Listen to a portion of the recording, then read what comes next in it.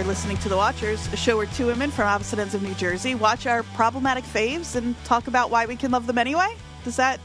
I kind of stole it from you, Jody, to be clear. I was floundering over here a little bit about how to introduce this one. Is that... You think that's how you would have... That's probably where I was going with this. Yeah. This is going to be an interesting one. I feel like this is this is tapping into the, should I write a paper about this part of my brain? Other people have done this already and better than I could, but I got academic with this one again. I love that it's like a defense mechanism for us. Yeah. Where it's like, I'm struggling. What has everybody else said? Yeah. I need help. What can I find on JSTOR? This is the biggest example of a movie where I thought that I knew what I was going into. I was like, I'm ready. I know there's going to be some stuff that is, a little problematic and but it's, it's a feature, or not a feature of the time, but it's a product of its time. And then I was, maybe 15 minutes in, and I was like, oh no. Mm-hmm. Oh no, this might be. But I think that you and I landed, listeners will come along our journey with us. I think today we'll kind of work through this, and we should probably first tell them though who we are and what we're doing. Oh my God, so true. Not that they don't know, but I'm Andrea and I'm Jody, and we watched Chasing Amy. Yeah, 1997. Kevin Smith, technically the third in his Jersey trilogy, as it's been called. Mm-hmm. I saw this the first time. It would have been at the height of my Kevin Smith love. Yeah. I think I told folks last week I saw Dogma 3 times in the theater. Yeah. I was deep in the Smith lore. And I would have been probably about 12 or 13 the first time I saw this movie. And when I saw this movie, I already knew Clerks and Mallrats by heart. Yeah. So I feel like it's important to say that because I am coming from a place of very, not just love, but, so much of who I am is shaped by these movies. Me too. So it's, I'm coming from a place of love as we talk about Chasing Amy. Yeah, I think I texted you last night and said, I texted you and I said, I'm terrified we're going to have to shit all over this movie that meant so much to me. Because I, too, have a very deep love for Kevin Smith and all that he has provided for Jersey kids. The lore, the references, the feeling seen in cinema, and getting a modicum of respect for the shit that we grew up in. He really was the first voice, and we have obviously we have more now. And Jeremy Jasper come on our podcast.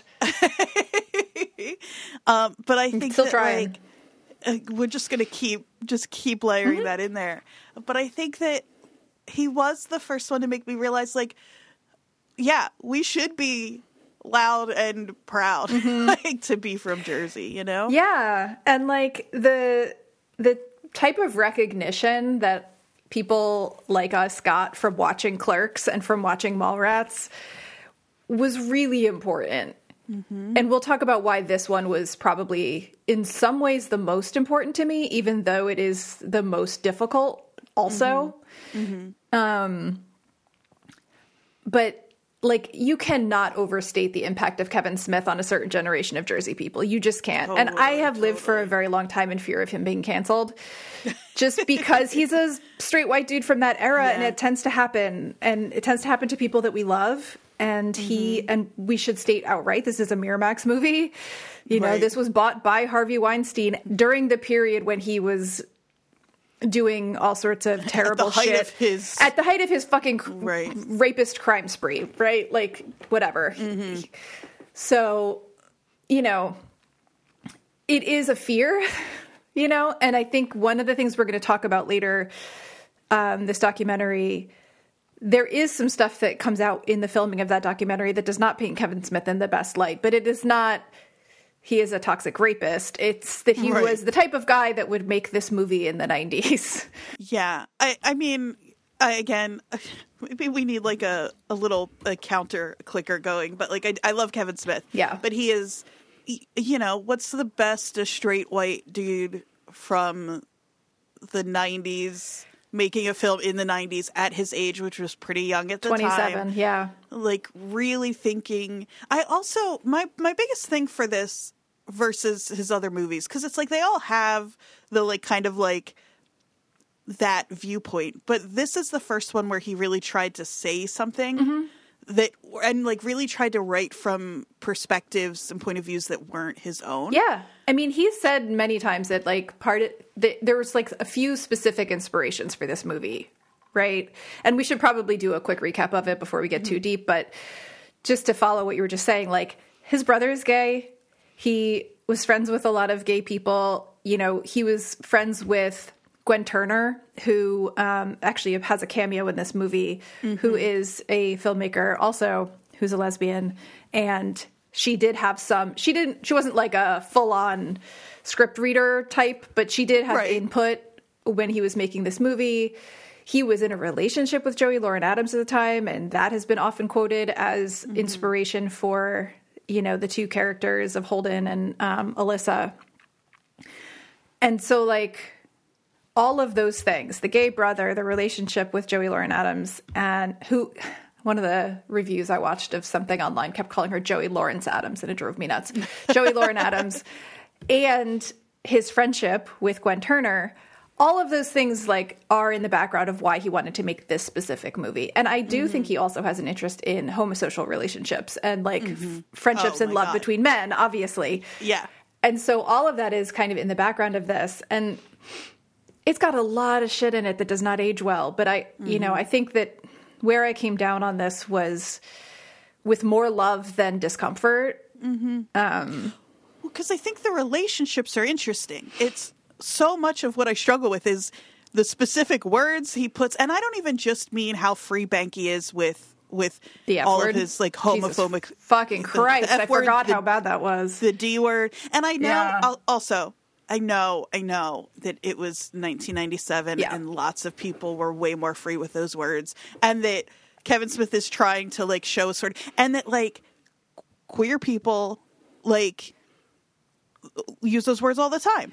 And it's okay. Yeah. And I think I know where you're going with this. Yeah. he's like trying to represent that in a way. And like, and that is, it's an issue that like, some of it too is like it is so lazy to make the most homophobic character homophobic because they're in the closet. Oh my God. No, that is on my list. So it is so tired, but it's also, it was new for the time. Yeah. But I do think it's lazy and I have no patience for it. I know. And I never have. I know. Okay. What should we? Yeah, sorry, we should. What's this movie about? Okay. So just a peek behind the curtain for our listeners, we're going to do our usual recap of this movie, but then I have asked that we do sort of a recap of all of the kind of like almost like bullet points of the problematic shit that's in this movie because it's been covered. And so I don't think we need to sit here and belabor endlessly the problems with the language and things like that. I think we need to acknowledge them and talk about them. But I think if we start with that, then we can kind of get into a deeper conversation of like why this movie is still important, at least to me and to a few other people. So this movie is about Alyssa Jones. And not really, though. It's about Alyssa Jones as seen through the eyes of two comic book writers, and a comic book artist and a tracer. Fucking tracer. He's a fucking tracer. Holden and Banky, played by Ben Affleck with the worst goatee ever. Oh my God.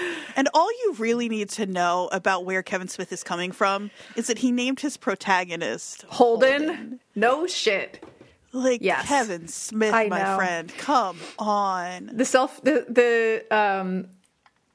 I think I'm smarter than other guys jumped out, you know? Oh, yeah. Yeah. Okay, so Holden and Banky wrote a comic book about Bluntman and Chronic based on, obviously, Jay and Silent Bob, obviously. And they've got some mild success. They're living in Jersey together. They're working together. They go to a Manhattan Comic-Con of a sort. You want to say something? I just love, like, we forget that, like, I don't know. I don't know. We probably could find out. But like comic book nerds, those were what the conventions looked like up until a point, you know? And so I really liked seeing that. Like the panel looks like any other. Yeah. Like that's every panel I presented on in an academic conference. You know what I mean? Yeah. Like the niche was that small. Oh, yeah. Like I have presented on panels in those rooms myself in a different, and it's fun to see like, right, it was such a niche thing back then. Well, and one thing that I read when I was doing some research on this, the reaction to this film, was an interesting connection that was made by someone thinking about this who was connecting the subculture of like nerd culture and like comic book culture to queer subculture, and how in a way this movie is sort of hand-holding the straight white man and saying like, look, this is like that. Right. You know? Right. Like, this is a thing, like your weird thing, right? Right. People don't understand your underground culture, and you have your own ways of being in community that the greater... And look at how you dress, and look at how the queer people dress. Not that far off, guys. That's so funny. Yeah. Man, that is so funny. Yeah. Especially now considering the loudest, most annoying people are comic book nerds. Well, this was like, I mean, we can say good things about Kevin Smith. We can also say that in some ways this like nerd movement empowered the worst parts of certain people. Anyway, so they're at Manhattan Comic-Con to talk about or promote their Blunt Man and Chronic, whatever. And they show up at this sort of minority panel, or what is it? They called it something like that. It might just be called it is like it's like unheard voices or something. Yeah, that's not like, what we would call it, but yeah.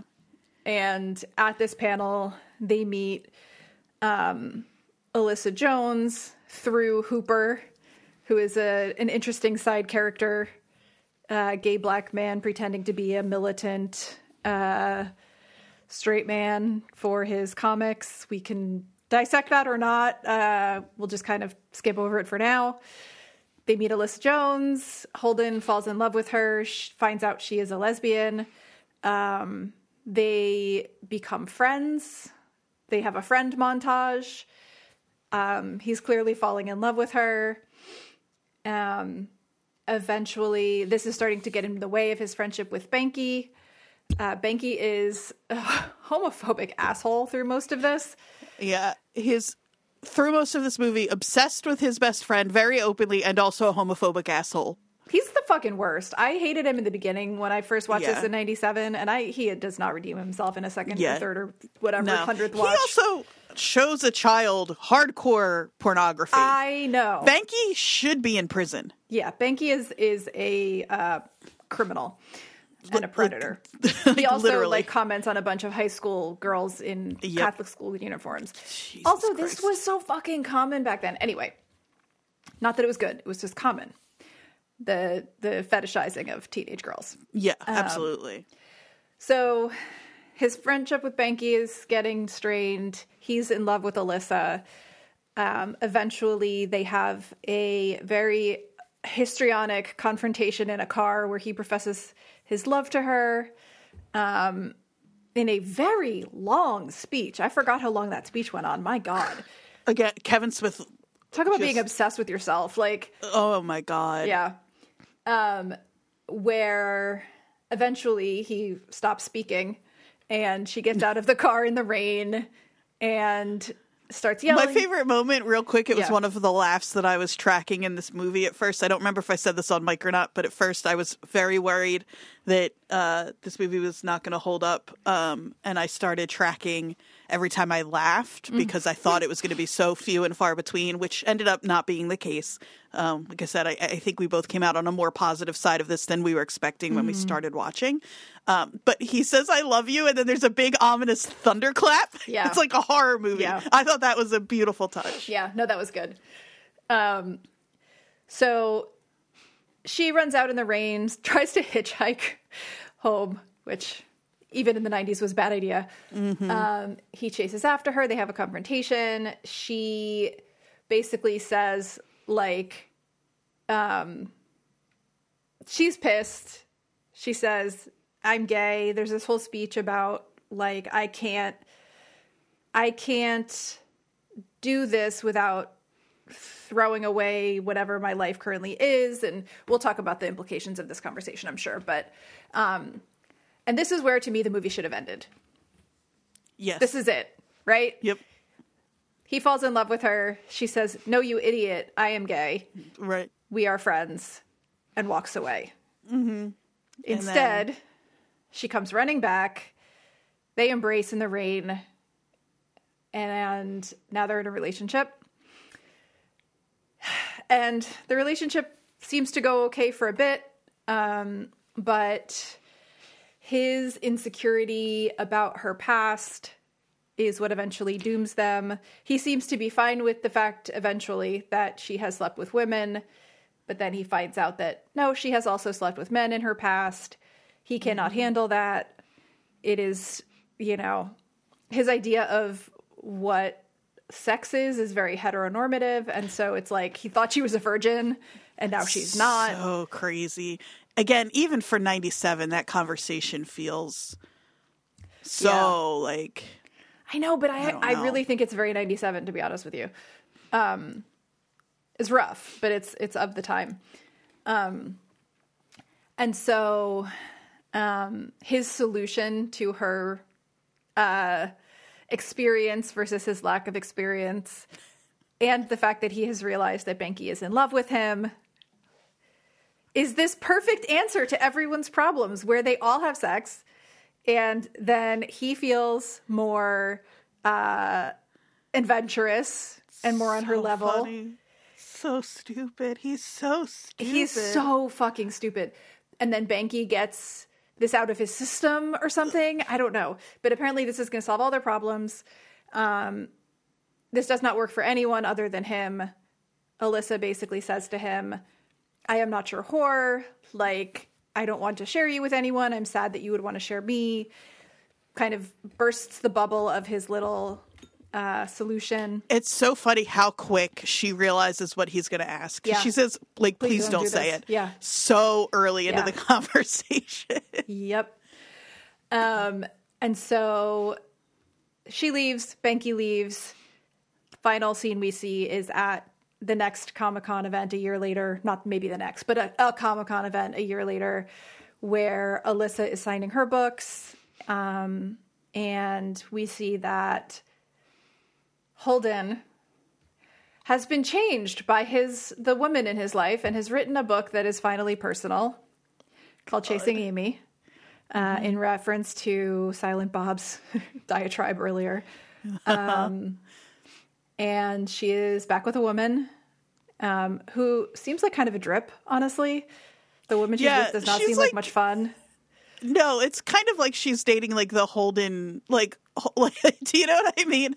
Like, yeah, I think the implication is that Holden was like her soulmate, but they couldn't be together, and now they're just moving on. Like, and Benki and Holden have dissolved their partnership, and Benki is doing some child comic called something Dave. What is it called?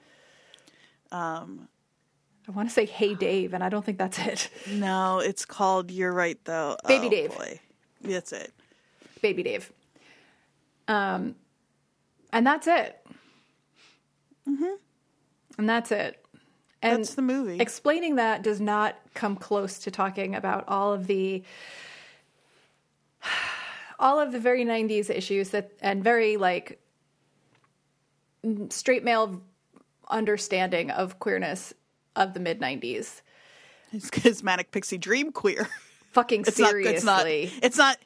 She is not that in this movie. It's just what Holden wants her to be in this movie. Well, she is thankfully some not ways, that. She kind of is. I would argue she's closer to that than I wish she was. Like, there's a part I wrote down manic pixie dream girl a couple of times. She has more to her than that.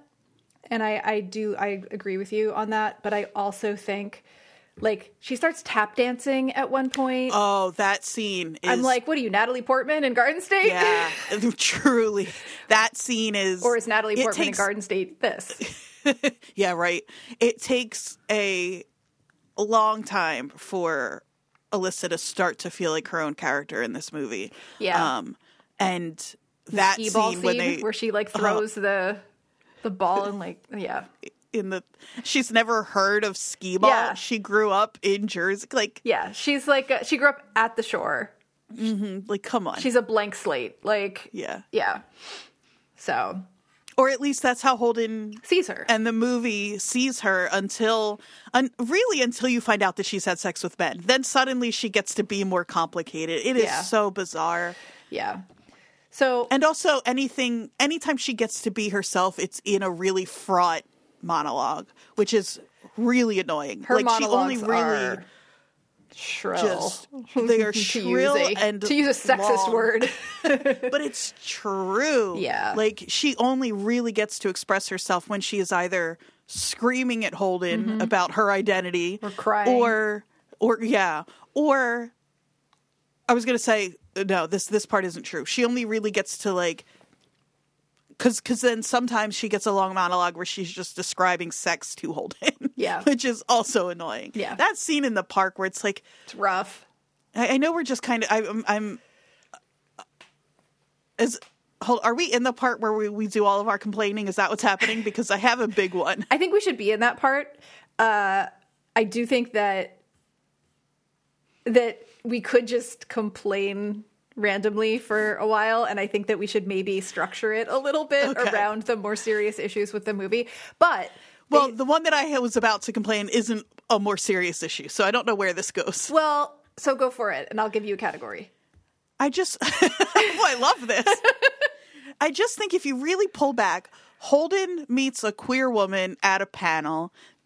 They go to a bar together. He is annoying, but let's say they sort of hit it off. Mm-hmm. He finds out she's a lesbian. She finds out he's interested in her. Mm-hmm. And he's like kind of a shithead about it.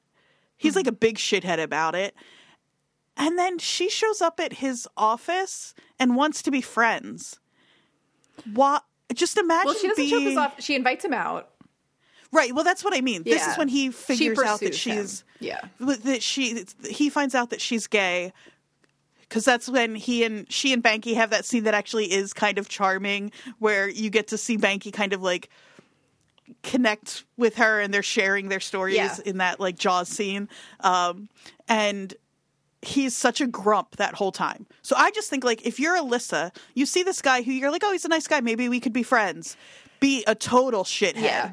And then you're like, well, actually, I'm going to go to his work. I want to hang out with this guy. Mm-hmm. Okay. He's nothing but annoying. So I have a category for this.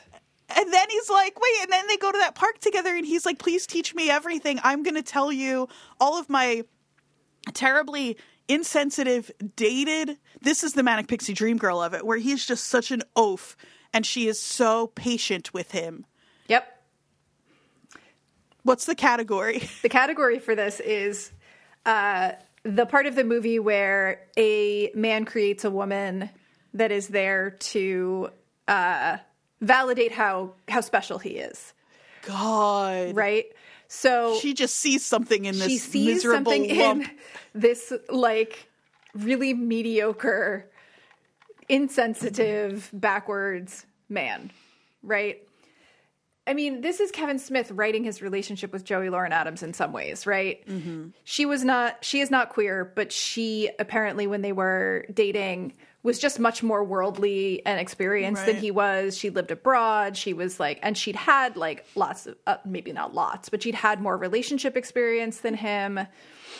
And so it's this idea of like fetishizing this type of woman. Mm-hmm. But then also controlling her and also being like, but you do want me. Mm-hmm. Like, right. Because I'm so special despite all of that that you still want. Yeah. It is. Yeah. The idea that is really hard. That is almost the harder part for me than all the rest of the issues with this movie. Because all of us that grew up socially gendered female, but have like a queer bent, have ended up in relationships, so I may be contradicting myself here, have ended up in relationships, as far as I know, with men adjacent to a Holden, right? But looking back, it's like so clear to me that if she is as self-actualized as we're supposed to think she is in the beginning of the movie, that she would not be remotely interested in him. Yeah, no. Like, it never would have gone beyond, like, a friendly darts game, and then she left, and that was it. Yeah, and like, God, there's just so much there, because it's like, also, I know everybody has said this movie, no, I'm going to contradict myself too. It's so complicated, because I know people have said, like, using the word bisexual would fix a lot of this movie. It would also take out really, the whole, like, conflict in the movie, though. Exactly. It totally wouldn't. But it's like, it's just so, I don't know. It really is. And I think it is okay for art to do what I'm about to say, which is so much of this movie is Kevin Smith working through his own insecurities. Yes. It's just the ways in which he does it are troublesome. Yes. And I also want to point out, I just looked this up. 1995 was the year of the famous Newsweek cover. Do you remember this? The bisexuality cover of Newsweek? I don't remember this. Oh my God. This is so famous. It's a cover with 3 people on it, 2 men and a short-haired woman wearing a suit that says, bisexuality, not gay, not straight, a new sexual identity emerges. So this is 2 years later that this movie came out. I mean, we still have, like... We got a ways to go still, yeah. Yeah. I know that... the thing that makes this movie... that it is a little more enlightened, I know we're still in the complaining section, but is that, again... You think the complaining section's only going to be like 10 minutes? I've got some shit to say. I know you said you described her as kind of a drip, and I agree, but she does, thankfully, end up with a woman at the end of this. Yeah. This isn't the conversation that this movie does. It's so funny. He's really trying to have it both ways, because he is...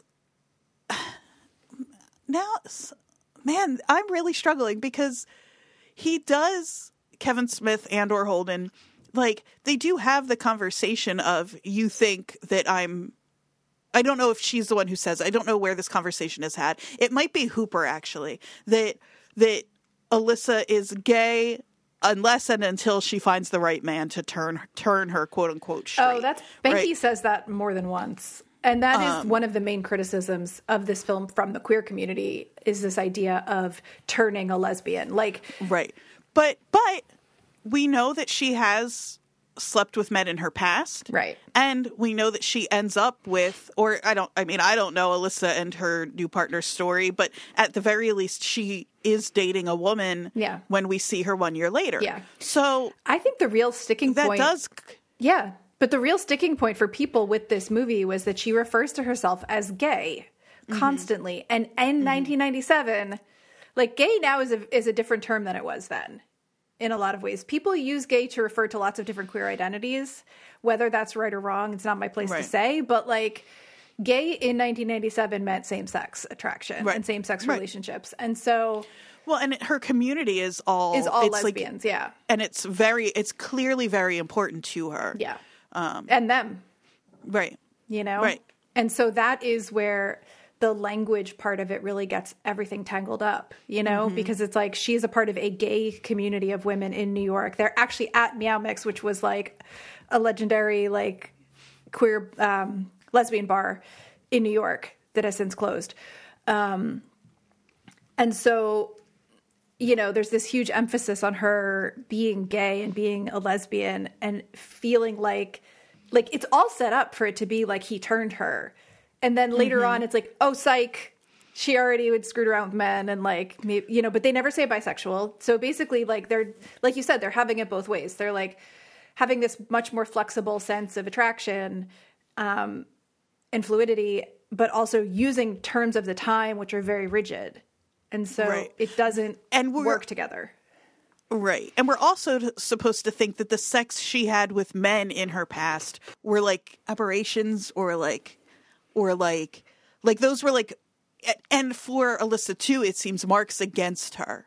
That Alyssa at her true self is a gay woman, that she had sex with men because or again, there are so many different, this is Kevin Smith working through stuff that he's not totally equipped to be working through, I think, because what I was starting to say was like, they're like Mark's quote unquote like against her, and that Alyssa at her true self is a gay woman until she meets Holden, who is special enough to make her kind of turn on that.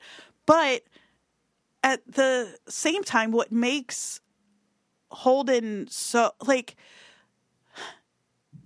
yeah, I think this is maybe the biggest fault of this movie, is that it's not totally sure what it's trying to say.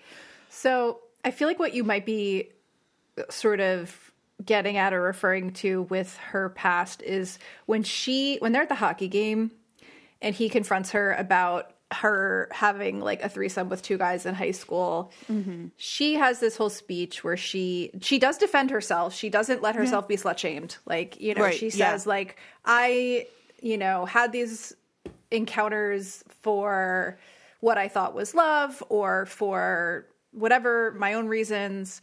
You don't get to judge that, which that is sort of like when you say like he's having it a lot of different ways. One way, he's actually defending her from slut shaming. Mm-hmm. And yet at the same time in that speech, she clearly has,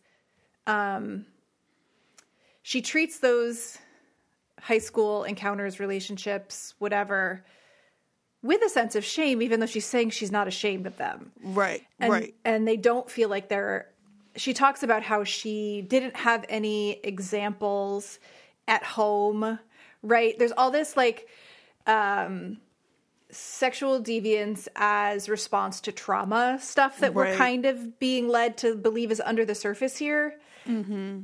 And that completely contradicts what she's actually saying out of her mouth. Right. Right. And the way that it folds in her being a lesbian, like she doesn't say outright, and that's also why I date women. But she's saying like she sort of says like, if I had the roadmap you had, if I didn't have to figure it out myself, I would be a straight woman. And she also says the opposite of that. She says both things. Right. She says girls feel right to me. Right. Right. And so it's literally like I can hear Kevin Smith in my head trying to just write this and make it make sense and not understand where any of it's actually coming from. Totally. I mean, to me, the big problem with Alyssa is that she is a creation of Kevin Smith, but also of, in some ways, Holden and, mm-hmm. A reaction against Benki. Like, I would never say that Kevin Smith is homophobic, right? Like, this movie has a lot of homophobic shit going on in it, but it's like, in his way, he is defending the queer people in this movie and making them protagonists. Mm-hmm. Like, it's so complicated and it's so 1997. Mm-hmm. So in our little, like, problematic recap section, right? We've got Alyssa and her sort of engagement with her own sexuality. Do you have other things to say about the way that, because you had mentioned the way that she talks about her sexuality being like really troubling in some ways? Yeah, I just would like to spend just a little more time with that scene at the park because it's exhausting to watch, because it's also important to remember, like, they barely know each other at this point, and Holden feels so like such freedom to just say the most stupid, condescending shit about sex between women and about what like real sex is. I think he does outright call her a virgin in that scene. Yeah. Which I do think, I keep saying even for 97 that's pretty bad, but you're so right. No, it's not. That's a real line. So accurate from 1997. And it's something that some people still do believe.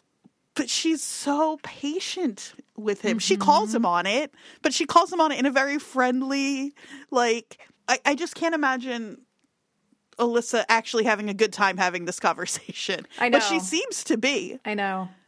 Can I read you a quote? Yes, please. There's so many quotes that I found about this specific thing, because this is a real thing. there's an article from BuzzFeed, Chasing Amy 20 Years Later by Shannon Keating, where it says, it's much less a lesbian film than it is a clueless bros coming-of-age story that just happens to have a lesbian character. Totally. And she exists for the most part in service of the straight dude, kickstarting his evolution without getting much in return. Ultimately, the film assumes that a lesbian can go straight, even if just for a little while, as soon as the right guy comes along. So that's one. There's so many mentions of this. This is from an article in Autostraddle called "My Rage at Chasing Amy Helped Me Find My Bisexuality," which is a great title for a article. Says, by the end of the movie, Alyssa has just been a vehicle for the personal growth of another cishet white man. He's learned to apologize, be less self-centered, and hopefully stop mansplaining sexual identity to his next partner, but her life is left virtually unchanged. Her new lover is dismissive of comics and doesn't understand her in the way Holden did. The ending was bittersweet in 1997 because it made me consider the longevity of my own relationship. Watching it now, I felt angry that Alyssa wasn't given a better new girlfriend and a chance to process her own feelings. She's a vehicle for the evolution of Holden. Yeah. I wonder if Kevin Smith knows he set her up with a real, dud. a real dud. Or if he's just like, I don't know, any old lady's good for her as long as she ends up with a lady. Because she is kind of any old lady, right? Yeah. If they had brought... I think she's wearing in my head, she's wearing an Old Navy performance fleece. I don't think she is. I think she's wearing a proper vest, but it's But emotionally, she's wearing an Old Navy performance fleece. And a mock turtleneck. Yeah. Yeah. If they had brought back the woman from the bar, right? However, though, this is the thing that was confusing for me. There are a few things. Yeah. But one of them is I couldn't totally figure out what Kevin Smith thought of the women in this movie, because that girl is I don't think he knew. She wants to dance. She's kind of flighty. Yeah. And Alyssa says I'm not in love with her. Yeah. I'll fuck her. Right. So it's can Alyssa even really love a woman? And she goes from this kind of hot ditzy blonde to a mousy total bore snore. Yeah. And are both of those because really her real love is whole, yeah, I don't know. Well, we don't get any time for her to develop any relationships with anyone else, Right. we see this sort of sexual relationship with the blonde woman in the bar, and we see her with her group of friends, and we see them being judgmental of her, but none of them have individual personalities or identities in relationship to Alyssa or on their own. I think they're all blonde too. They're just all blonde white women, which is really funny. One of them has that the Karen haircut, which is great. Right.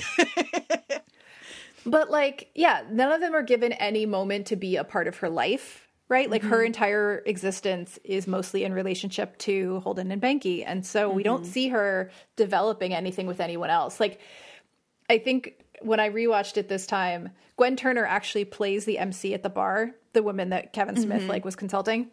She's fucking hot in this movie. To me, their brief interaction when she's bringing her up on stage, develop that a little bit, and then have her show up at the end and be just get a little bit more hinting that there's something there. Bring her in, Yeah. And she was a brunette. So there you go. There you go. Yeah, you're so right. That's the other. Not to defend Holden, and this is going to get problematic in its own way. That I can't wait. That the whole, and this is a tired story that people still like to tell, that women and men, no matter the woman's sexuality, can't be friends because a man is always trying to, you know what I mean? But I do. But in this movie, they aren't just she clearly, because she gives him this whole big speech when he tells her he loves her, that how unfair that is and blah, blah, blah. But he's kind of right. You don't buy art at the diner and then give a big speech about how, they were dating. You know what I mean? Just because she didn't call it that. There was a different kind of friendship happening there. I'm so uncomfortable. Because this is so tricky, right? Well, that's what I mean. It's both things are happening. Yeah. She should be able to hang out with a dude without him expecting that really she wants to fuck him. But as we find out, she does. She does want to. I know. So it's so complicated because at this time of my life, when this movie came out and when I was about the age of the people in this movie, I had a lot of close friendships with men that were very complicated. And that had that sort of line that was constantly being danced on one side or the other.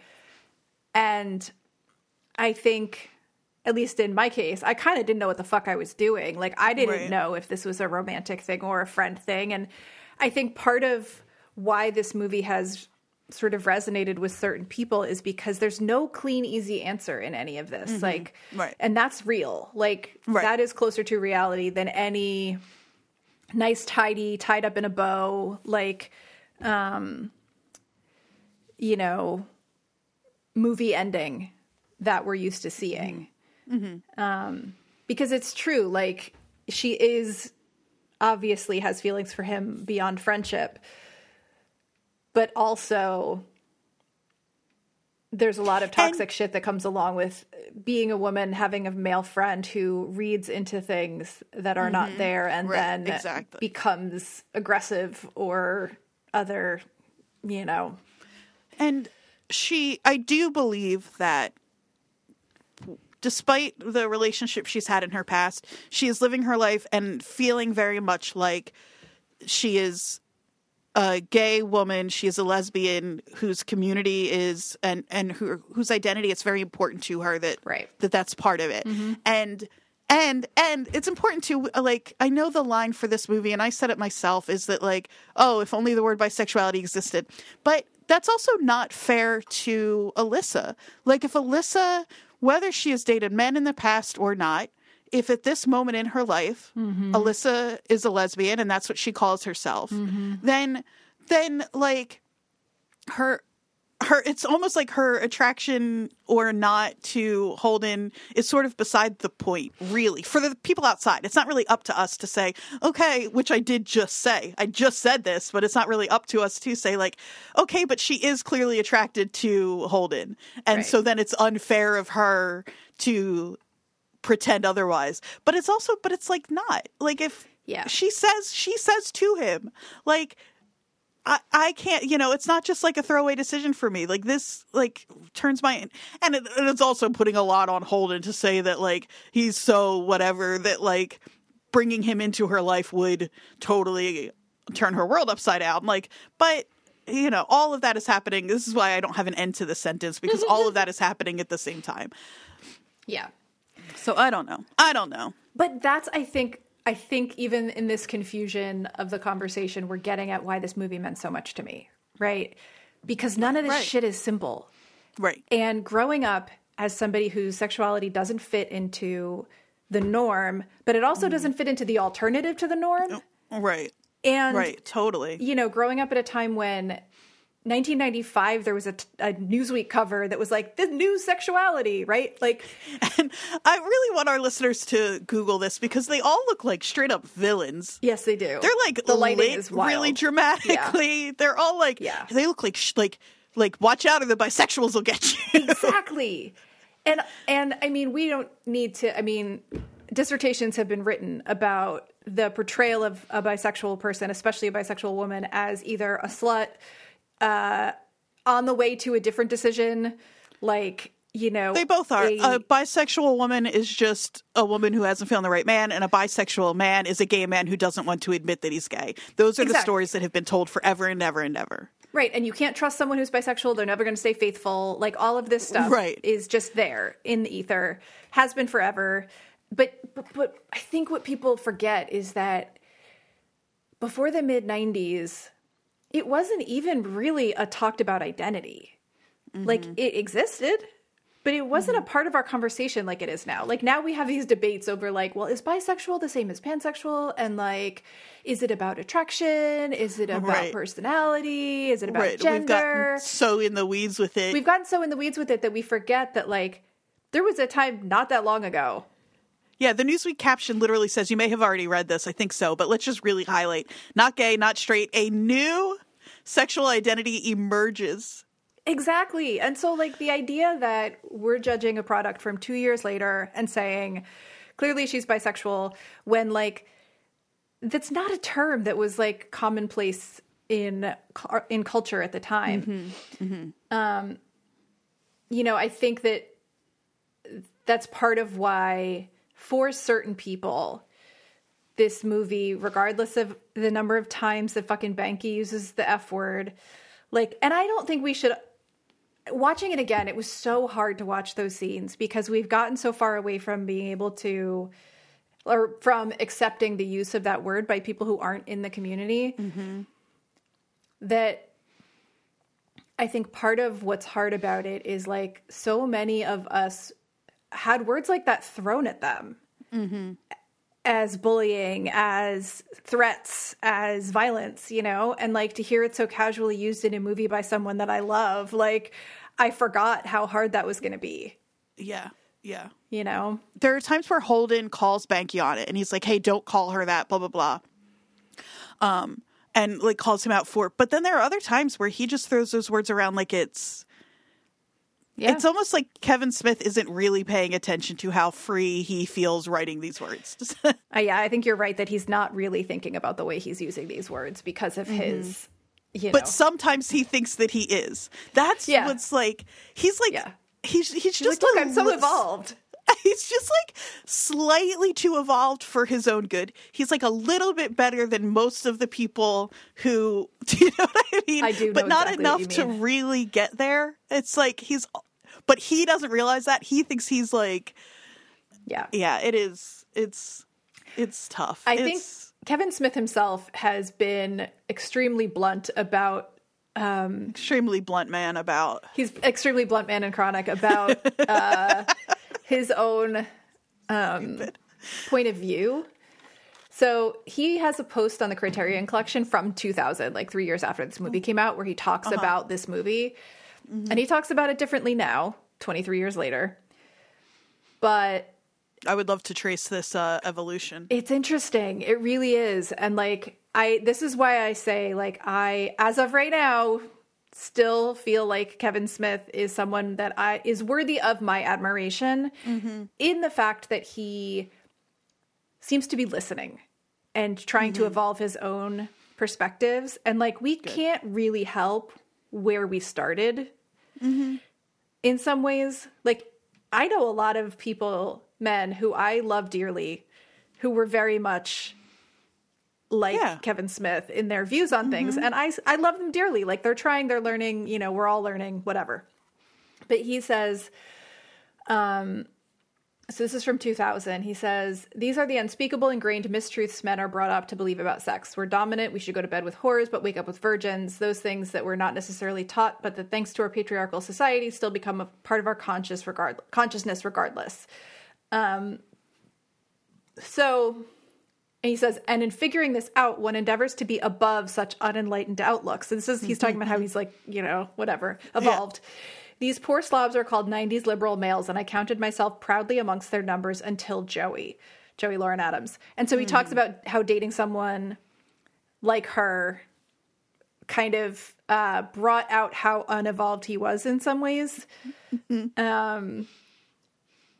know... I think my biggest issue is all of that is true, and I think it's, you know, I like that I like whatever, I don't know what the verb is there really, but he puts those words in Holden's mouth and Holden is challenged for thinking them. Yeah. But then the woman who challenges him still is attracted to him, and I just don't know how those two things can be true. That's because he wants them to be true. Right. You know, this is a wish fulfillment for him, you know? Like, in the end, they don't end up together, but... he comes out a good guy. He comes out a good guy. And he gets financial success from it too. Or maybe not, we don't know yet, but he gets... Right, he actually says it's a small run. But it's not financial success that Holden is seeking, because he has this comic that is pretty successful and they want to sell, they want it to be a cartoon. But he's like above that. He's like a real artist. He just makes this comic because it's like successful. But he's got more important things to say. So, exactly. And I wish... You know what would really do a lot for me in this movie is if when they meet up again a year later, if she does not seem so stricken by encountering him again after a year. Like, there is pain and longing in her eyes, and it shouldn't be. Like, if she was just like, oh yeah, I remember. We had that weird fucking relationship for a minute, but I just hate the idea that it's like he really was the one that got away for her. Like, that's so annoying. I'm trying to think if there's other things we need to address in the problematic category before we move on. There is obviously the scene where her community, like, kind of shits on her for dating a man. And one of them says, "Another one bites the dust," which is an oft quote line from this movie because it is like her community holding her to the sort of like gold star standard. Right. And in some ways I think the hard part about that for a lot of people was just that Kevin Smith wrote it. Like that actually is a reference to one of Gwen Turner's movies and a scene that she wrote. That's a very similar scene where a character sleeps with a man and her friends are sort of unhappy with her about it and say that she can't call herself a lesbian because she's slept with a man. That's what so much of the issues with this movie come down to the fact that it was written by a straight white dude. And I'm almost like, well, the one thing Kevin Smith can't help is that he's a straight white dude. So I kind of go back and forth of like, I'm going to hold his feet to the fire on all of this, obviously. But it is also kind of like, okay, well, yeah, like he is that. And so all of these things, like no matter what, no matter how you feel about them, it still comes down to the fact that Kevin Smith is Kevin Smith, and you can hold that against him. I was going to say you can hold that against him or not, but I'm doing both. So yeah, and I don't know. I think where I came down on it was just that I'm not holding it against him. I am just pointing out places where he didn't see certain things. There is also the Hooper of it all, which is another example of him like almost saying some interesting things, but where I don't think he really has the I don't know that he should be trying to. Yeah, like I don't really think he it's doesn't up have to the perspective. Him. Yeah, but he just, it's like he seems to really be wanting to comment on a lot of different social issues that aren't his to comment. Yeah, and show how evolved he is. Exactly, because it's like, and I don't think that like, you know, it's tricky to say like what perspectives is a person allowed to write from. In general, I come down on like the voices you write should be your own, but I don't think that's always the case, because then that's how you end up with movies that, like it's so complicated. It is. But I just think Hooper is a real miss and is almost but he is also maybe my favorite character in this movie despite all that, because this is another one where it comes down to like, I think he is almost saying some things worth saying. And if they had come from a queer black man, like if Hooper had been written by a queer black man, there would be a lot more there to talk about. Yeah. It just seems like Kevin Smith really feels free in this movie to write from whatever perspective he wants, whether he has the whether or not he's equipped to do so. Yeah. And that's hard. There's a quote from an article in the Mary Sue titled "Bisexuality and Chasing Amy" that talks to this. It says, Alyssa Jones' story is in many ways a perfect encapsulation of biphobia in both straight and queer communities. And while I think Kevin Smith is a good and thoughtful writer when he tries, I think it is mostly by accident. Which is a harsh thing to say. God, but I do think he's brutal. But I think that, like, in some ways, he stumbles into some stuff in this that is very true to certain people's experiences that he really had no way of knowing, really, through his own experience. So I don't know. I think there's something to him stumbling into some real true things. Oh, one other thing that got a lot of flack, since we're talking about Hooper, was his description of lesbians. He says, like, I don't have the exact quote in front of me, but he basically says that, like, most lesbians don't look like Alyssa Jones. They look more like Holden. And I was like, okay. But this is what I mean. Like, there is division, and there are... you know, rifts in the queer community between different parts of it that are really, you know, sort of sometimes destructive and catty and whatever. And like, again, I feel like Kevin Smith kind of like stumbled into that. It is another one where it's like, Kevin Smith, you don't get to say that though. Yeah. Exactly. I thought we should mention that. But maybe we should move on to we'll leave aside the stuff that we know is problematic and we'll talk about the rest of it. Right? Like, there's a lot of things in this movie that don't age well. But But I do think there's a lot to... Yeah. There's a lot of stuff that meant a lot. And I think we talked a little bit about this idea of imperfect representation as still being representation, you know? This was so early for that kind of representation. Like, I literally did a Google search of, like, bisexual characters in TV and film. Almost all of them are from the last 15 years. Right. Like, right. There's a couple. There's, like, Willow on Buffy. There's... I know. I didn't watch Buffy really. Barely... So I know. That's I could talk forever. Most of the people on this list are barely. They're barely. Willow dates Oz, the love of my life, Seth Green, and then she dates Tara, the love of my life, Amber Benson. Yeah. And it's the same thing. It's like, I don't think Willow never uses the word bisexual. Oh. Willow is a lesbian witch who dated a boy werewolf in high school. Right. Like, you know, like you do. Like you do. Tale as old as time. But literally, I have a bunch of these lists, and almost... These are all where, like, queer women... I'm going to use the word bisexual there, because I think queer, like... Yeah. Specifically, women who are attracted to their gender and other genders are reading bisexuality into characters that were never intended to really be bisexual. Willow, I think, is a great example. Willow is a lesbian witch who dated a man in her past. Yeah. And it's important for queer women to find representation where they can when there was so little of it. That's exactly what I mean. Willow's a great example. Yeah. And so, like, the ones on these lists that I found that were actually, like, legit bisexual characters, there's so few that actually, like, use the terminology. Like, there's, from Brooklyn Nine-Nine, Stephanie Beatrice's character. I didn't watch Brooklyn Nine-Nine, but Rosa Diaz is clearly one. And I think she actually does use the word bisexual out loud with her mouth. Yep, yeah. Yep. I watched I think maybe the first season of Crazy Ex-Girlfriend, but apparently there is a character named Daryl Whitefeather who has an entire song called Gettin' By that I watched on YouTube this morning, and it's fucking hysterical. Oh, that's great. It's so cheesy. I loved it. But there just aren't any. There's Villanelle from like 3 years ago from Killing Eve, who's also a murderer, a serial killer. They're just... Oh, Kelly Torres is the big one for me. Grey's Anatomy.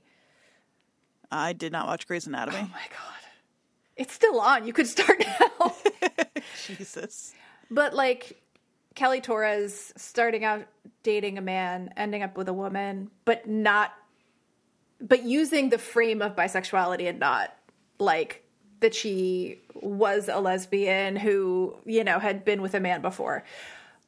But man, these lists are like so desperate to find like options, and they're all recent. They're all recent. And so I don't think that you can really, like, underestimate the importance of something this upfront about this type of sexuality, even if it does use the wrong terminology, and even if it does, like, come from maybe not the best source. If you take all of the sexuality and romance out of this movie, like... It's still Kevin Smith being like there. I had some genuine laughs. I did. I was worried that wasn't going to be the case. And sadly, a lot of them come from Banky. I know. There's some really good lines. Kevin Smith is, you said at the beginning of this episode, that Kevin Smith is really interested in and often writing about like homosocial relationships. Yeah. And it's so annoying that Holden, that it does turn out that Banky, maybe. I don't know. It's hard to say whether or not... No, I'm with you. I think it's way too easy. To say that, like, Banky is in love with Holden and whatever. But I do think it's interesting, and it's, like... I think where Kevin Smith often shines is in writing those relationships, is in writing friendships. Mm-hmm. So many of his movies are about two dudes hanging out together, and various, like... You know, like Jay and Silent Bob, who are, he says like, you know, they refer to each other as their heterosexual life mates. Yes. Not in this movie, but in general. And I think that's really sweet. And Holden and Banky, there's a version of them that isn't so fraught that is nice. And like Bartleby and Loki and Dogma, like he really loves to write two men hanging out together. And I think that's something I'm still happy to see him do. Dante, Randall and Dante, like. Yes, lots of pairs of men that are life partners and clearly in love, but, you know. But maybe platonically, I think it... Yeah. Well, so Kevin Smith has said that he is bi-curious, but not brave enough to commit. So, you know, stupid. I think So that is... stupid. I know. But it's also all of his characters. Yeah. It's all of them. And that's what I mean. Like, and those are the characters who feel the most real and are the ones that I love the most. And it's like, this is why, like, when we say write what you know, this is why. Because like, it's fine if Jay and like Jay and Silent Bob are a little problematic in the way they talk to each other, because they're coming from a real place in a way that Alyssa and Holden don't feel like they're coming from a real place. Right. Yeah, no, 100%.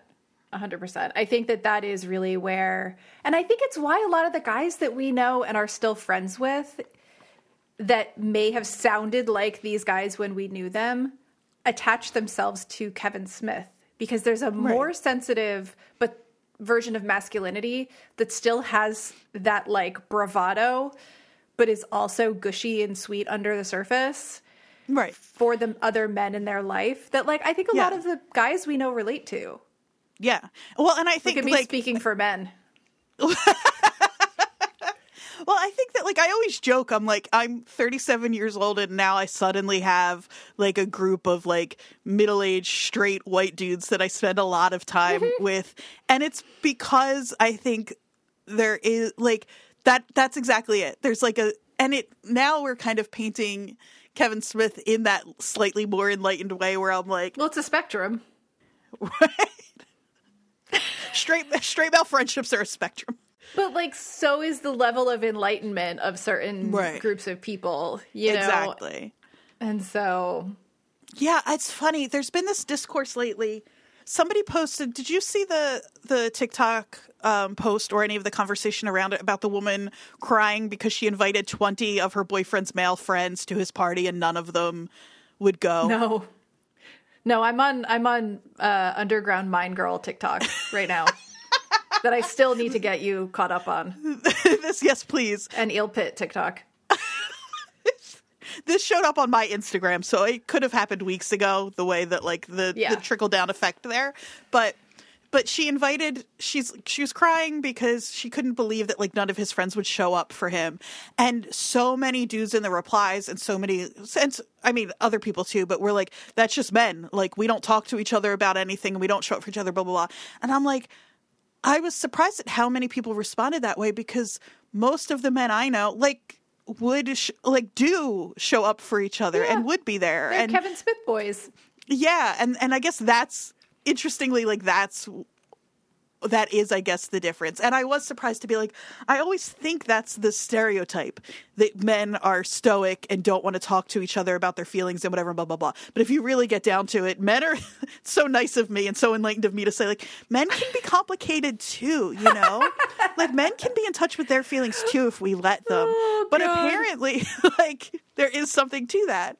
Yeah. And I think that maybe it has to do with most of the men that I know being raised on a diet of Kevin Smith movies. Like, maybe, I don't know. It's like a permission structure for being, like, sappy with your friends. Yeah. You know? It's a different way of looking at male friendship that was not as common pre-Kevin Smith that I can see. Yeah, totally. That's very interesting. I think it's a really good thing, honestly. Yeah, of course. Like, I think that in some ways, I read somewhere, I have so many articles that I pulled up that I don't know where I found this, but I definitely read somewhere about how Banky is this, like, interesting in-between way for guys who are, like, super insensitive and, like, use homophobic slurs to also see themselves as, like, able to evolve. I don't know. I mean, we're giving a lot of credit here now, but, like, I think that is an example of a type of, both of them are, Holden and Banky, of a sort of man on the way maybe to something better. Yeah. You know? Banky is really tough. Yeah, he is really tough. Because it's like, there are moments, if we could take the homophobic language out of it, if we could just take how he is, he's still a lazy perv. He's still a lazy perv, but he is, on the one hand, Banky is more redeemable to me if he is not gay or queer, because there are moments where he says, like, you know, his issue with Alyssa is he's worried she's going to get in the way of what he and Holden have built together. And Holden says, like, she's not going to get in the way of the comic. And he's like, that's not what I'm talking about. And it's kind of like almost sweet to be like so protective of his relationship with his best friend, especially because here's something else. Banky is not wrong. Alyssa does get in the way. The second, before they're even dating, she's like, oh, I wanted to come visit. He bails on a work commitment. Yeah. Immediately for this woman. And he's not her fault. No. It's he's Holden's just ready fault. to. Yeah. Totally. And so Banky's kind of right there. Yeah. But then what I can't excuse is how homophobic he is if he is just somebody who is really protective of this friendship he has with another man. But then also I hate that trope of, like, because then it's like, well, can I excuse the homophobia if it turns out that it's actually like an expression of his like inward insecurity as a closeted man? And again, as I've already said in this episode, and I've said a million times before, like, I don't have patience for that kind of making a villain out of a queer person because of self-hatred. I hate that. Yeah. So again, I think every character in this movie, depending on the lens you kind of look through while you're watching them, the problematic issues shift and change, and the redeeming qualities shift and change, and you just kind of have to decide where you want to land with them. And for the most part, I want to land on Banky as an asshole. Yeah, totally. Okay. So last night, when I was watching this movie and kind of freaking out about having to talk about all of the difficult things in it that we have addressed, I found something that made me feel a lot better. So I want to talk now about Chasing Amy, which is a very recent, still in the film festival circuit documentary, written and created by Sav Rogers, a filmmaker who is, I believe, late 20s, maybe early 30s, but pretty young. And it came out of a TED Talk that he gave. I don't know. Did you watch this TED Talk? I didn't watch the TED Talk, no. Okay. So he gave a TED Talk in, I think, 2018 about how much this movie meant to him as a queer kid growing up in Kansas City, Missouri. I think it was Missouri. It was either Kansas City, Missouri or Kansas City, Kansas. And how, because of his lack of access to queer media of any kind, he had never been able to picture a different kind of life, right? And how literally this movie, he said he watched it, there was a period of time where he watched it every day for 30 days. And in the TED Talk, he also says, to be fair, I did not know there were other gay movies. Like, he's quite funny. And so this documentary starts out with him and his now wife, like, visiting the locations in the movie. Because of this TED Talk, Kevin Smith made himself available to him. And so it evolves into a documentary that includes people from the film. So it includes interviews with Kevin Smith. Cool. It includes interviews with Joey Lauren Adams. And I haven't seen it because it is still on the film festival circuit, but I've read reviews of it and I've read interviews with Sav. And there is a moment in the middle of the movie where he, as a filmmaker, during an interview with Joey Lauren Adams, is forced to sort of reckon with the more real life side of making movies in the 90s and her experience as his girlfriend at the time in a movie that was ostensibly about them. I don't know what was revealed in that interview. Apparently it's a moment where Sav had to, like, really pause and be like reorient himself Right. to the whole story. It's also a personal story about him and his like path and his wife and all of that. I am dying to see this movie. I just missed a showing of it at Emerson a month ago. But I am really, really excited because it felt really validating to me personally that there was a queer kid from another generation, like beyond your generation, younger than both of us, that had a similar relationship to this movie because of a lack of access to other things, right?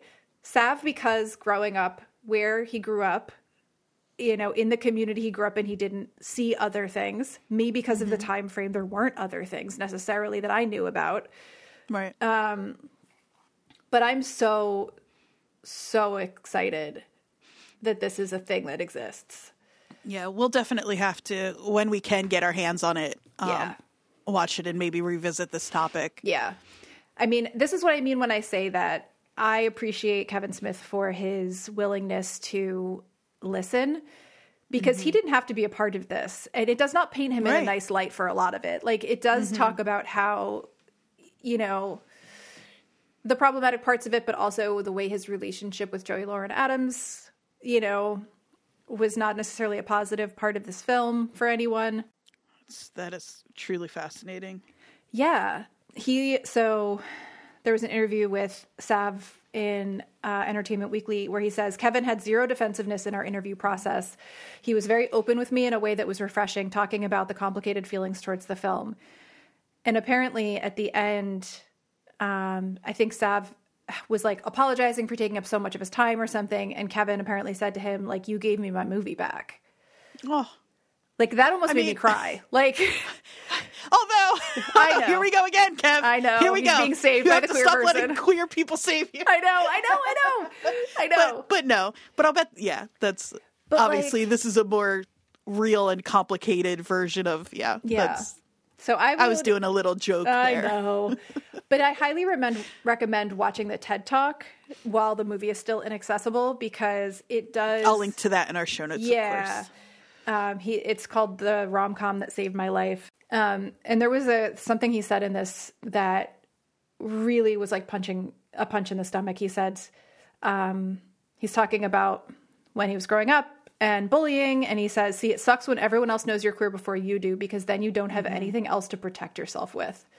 Yep. And I just was like, that was just, so everybody should watch that's a that. real one.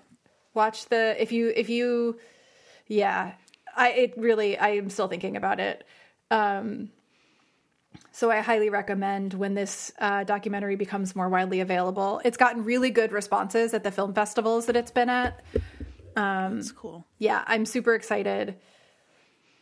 It's like it's not just about this movie. It's a bigger conversation about representation and about the evolution of sort of queer language and queer culture. I'm like super excited. Yeah, I can't wait to find a way to watch that. I know, I searched all over the place. It's not available. Not yet. Eventually, anyway. I'm sure we'll be able to. Yeah. Yeah. What's our Jersey connection in this? It's hard to find. It's hard to find. Man, that's what there's that scene when Holden realizes that that Alyssa is a Jersey girl, and they go back and forth. He just shouts out a few different towns, and she talks about the different, I thought that was really, there's smoking in a diner. Everybody is smoking all over this movie. Oh my God, I know. Smoking everywhere. The moment that Alyssa falls in love with Holden officially is when she's struggling to light her cigarette, and he takes the lighter and pulls out the safety, and then she's like, oh, I thought this guy was an idiot the whole time, but it turns out he's slightly capable. I guess I love him now. Oh my God, I know. It's so true. So that might be the Jersey connection in this movie. It's all of the indoor smoking. All the diner smoking. I will say this made me want to go back and rewatch Jay and Silent Bob Strike Back and Dogma, just to see because I've rewatched Clerks and Mallrats in the last 5 years. Yeah, same. I think I rewatched Mallrats because of New Jersey is the World. Same. And I still haven't seen Clerks 3. I'm like, I feel like I should. Either. I should. Yeah, I do. I need to. I'm just, I think it got okay reviews from people who are fans of Kevin Smith, I think. I just, there's a magic to some of the earlier ones that I feel like. Yeah. I really like Clerks 2. It's a different, I know it is directly involved with this universe, obviously, like it's literally but it does feel different, but I don't dislike that movie. I don't either. I've only seen it like once or twice though, and the other ones I've seen like 100 times. Mm-hmm. And even Dogma I've seen multiple times. Jay and Silent Bob Strike Back I've seen multiple times. Mm-hmm. I do think that like once he got to Clerks 2 and now Clerks 3, I was kind of like, it's almost like when you go home for the holidays and you see your high school friends and you're like, oh my God, you're like an insurance salesman and you have no hair. And like, it's just, it reminds you of your own mortality a little bit. It's totally, like, wait, if you're this old, uh-oh. Yeah. Uh-oh. So, looking at like Jason Mewes now, I'm like, I can't. Like, I know. I was your age. Now I'm your age. I was your age and now I'm your age. Yeah, it is tough. Eventually I'll watch it. I do think also at some point in the show we might just have to do a full Kevin Smith series. I know. This movie made me want to go back and watch and think about all of the other movies. I agree. So maybe we'll get there. We'll see. Yeah, Jason Mewes is 49. He's a little older than me, but not much. I just listened to him on he was on Pete Holmes' podcast. Yeah. Mm-hmm. He's so lovely. I love Jason Mewes so much. I know. I forget what a sort of rough start he had in life. Yeah. That interview really on You Made It Weird. Yeah, he talks a lot about his childhood and his mom. And it is it's a tough listen, but he is so lovely. He really is. Yeah. I know. I have such love. Wait, how did I not know this? What? I know there's cameos in this movie, right? You see Matt Damon, you see Brian O'Halloran, Dante as the two executives. Did you know that Casey Affleck was the little kid he showed porn to? No, he's not the little kid he shows porn to. Little kid is the wrong credit for him. Okay, I saw that they credit him that way. He's the kid at the beginning who, when they're like busting on him for being a tracer, he calls the kid in line behind him. Okay. And is like, what do you think? What would you call somebody he's that guy? Got it. Okay. Because I didn't realize that Casey Affleck was credited in this movie. That's funny. Yeah. It's weird that they credit him as little kid because he's like clearly 16 or 17. He's a guy. That's okay. That makes more sense. Yeah. Yeah. Because Ben Affleck is in his 20s. Yeah. This movie did really well though. The budget was $250,000 and it grossed over $12 million in theaters. That's amazing. Yeah. And I mean, Mallrats was notoriously a flop in industry terms. Not to us, not in our lives, but no, of course not. No. It's the blockbuster of my heart. Yeah. Kevin Smith becomes a better filmmaker as the movies go on, and I do think that actually kind of loses some of what we're talking about with these later movies. It kind of is the like lack of scrappiness with bigger budgets and all of that. But I will say there's not like, in terms of like filmmaking, there's not really anything interesting going on in Chasing Amy. No, he's not like, he's not an artistic like director when it comes to framing or any of that. It's just pretty, like, he points a camera at people and gives them words. Yeah, I think he's way more interested in the story he's telling than how it's being and the language. Told. Like, yeah, in a way that like he is. We didn't really talk about this too much, but boy, this movie. It's funny because he does it. Clerks and Mallrats and Dogma as well. There are monologues in these movies, but I think, like I said, this is the first one where he's really trying to like quote unquote say something. Those monologues are. It's like, it's funny when it's, Jason Lee like oh God, I hate that the stink palm is the first thing I thought of. But it's like, it's funny to apply these long monologues to really trivial bullshit. Yeah. But then you get to Chasing Amy and people are talking so much and so seriously. And it feels like you can feel Kevin Smith. You can feel how young he is. Mm-hmm. when he's making Chasing Amy in those monologues. And how he's like, I'm writing. Yeah. You know? It is. Yeah. Yeah, those It's monologues tough. are funny when they're like, you know, Dante at the counter at Clerks, like, you know, spewing off about something, about like the milk ladies or something, you know, Yeah, some little exactly. observation.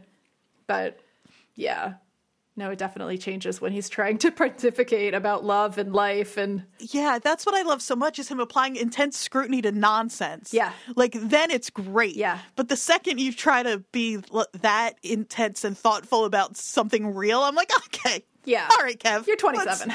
Let's just relax a little bit. yeah, not that 27-year-olds can't have deep feelings, but He just, he was still cooking, I think. yeah. And I think he knows he was still cooking. Yeah. I have a feeling, again, I haven't seen Dogma in a very long time, and that was, when I was younger, probably my favorite of the movies. And I bet that same issue where when I was 14, like 13 or 14, I thought it was really clever, those scenes, and he was being really like cool and subversive about religion. I'm going to bet that when I go back and watch Dogma again, I'm going to struggle in a similar way, but maybe not, because he's a few years older at that point, not much. Yeah.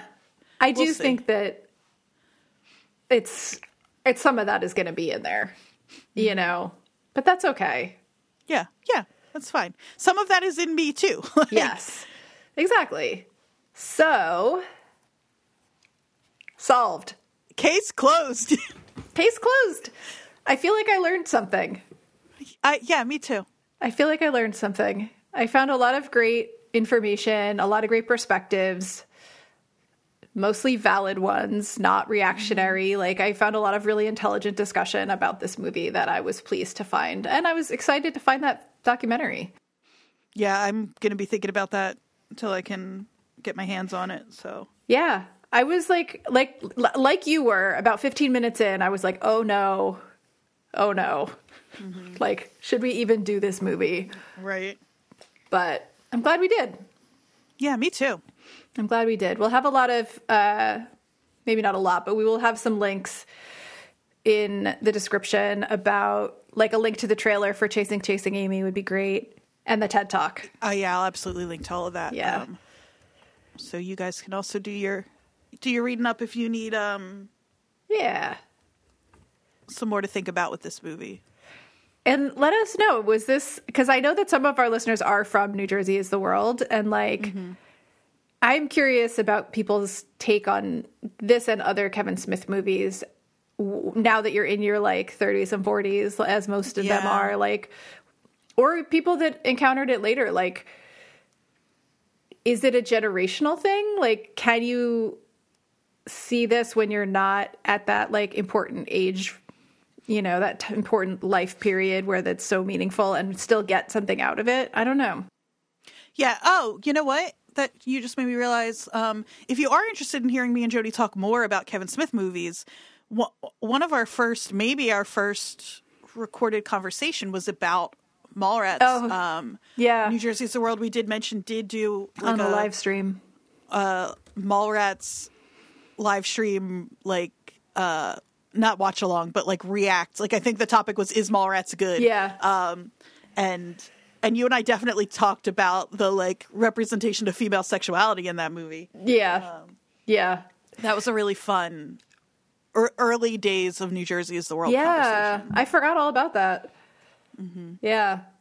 So I'll link to, I can't link directly to it because it's behind the paywall. Yeah. But I'll link to the New Jersey is the World Patreon if you're interested in hearing that. Cool. Jody, I have one more thing before we tell folks what we're watching next week. And we got my favorite email to date last week. Oh, yes. This is also my favorite email that maybe we've ever received. Truly so happy. So one of our listeners, hey Barry, sent us an email sharing some Container Store finds and creations. Obsessed. I would love, I think we mentioned it on one episode early on that we're both obsessed with the Container Store Yeah. and asked for folks to send us pictures, I think. Or maybe I just told you I was going to send you pictures, Jody, when I went to the Container Store that day. I think both may have happened, actually. That's probably true. Yeah. And so if just like once a week we could get an email from a listener with pictures of their organization habits and hacks. Yeah, their favorite container store finds. Yeah. You know? That would be great because favorite email. Maybe we'll start a spin-off podcast About the container store. about the Container Store. I mean, I did go to IKEA this week in a sort of, sub-container store experience, but still pleasing for my organizational needs. It just feels good. It does. It does. I'm actually Barry, going thank to you. go build IKEA furniture after this that I bought. Ooh, brag. I know. I'm excited. Barry, you're a VIP. Thank you so much. Yes. Thank you for that email. That was delightful. Speaking of delightful, Yeah, next week is technically your pick. which is none of this means anything this month, Yeah. but Nope. I'm so excited that we're doing this. I might cry though. This might be the first time I cry on our podcast. Well, it's about time because I think I I know. cried almost every week. I know. I cry in private. So. Okay, Gigi. That wasn't a judgment. It was actually just a sad admission. I also cry in private. So next week is Christmas, obviously. I think that something that Andrea and I agree on is that the Muppets are extremely important. So important. So important. Really vital part of my growing up. Probably also my present, but I grew up watching The Muppet Show constantly. Like, I remember sitting on the floor in front of the TV watching The Muppet Show with my parents. Like, all of the Muppet movies were a big deal to me. But the thing that was the biggest deal to me, that I was shocked that a lot of people didn't know about when I was growing up, was Emmett Otter's Jug Band Christmas. And the people that I've met in my life that also love Emmett Otter, I feel like I'm bonded to forever because of that. Like, literally, I have a friend who I met in 2005 who every year sends me like Emmett Otter memes around Christmas time. And that's one of the only times we speak all year. Like, It's so funny. I love that. yeah. One of my friends just showed her daughter the movie for the first time. Her daughter's like 4.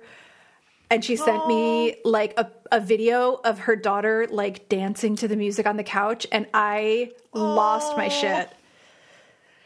Yeah, that's so sweet. I can't. You watch it every year, right? Yes. I have since I was a small child.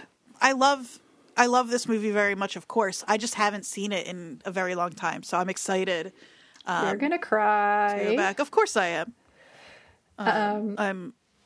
I'm so ready. Oh, where do we watch this one? I think it might be on Amazon. Oh, it's free if you have free, but on Amazon Prime you can watch it without. It's free on Amazon Prime. It's also extremely short. This is not a full-length movie. My mom and I watched this movie every year growing up together. It's got, I would argue, some of the best music Totally. in any Muppet or other like movie of this genre. I mean, like, there's some great music in like the Muppet movie and things like that, but the music in this movie, Paul I can't wait Williams, to watch this.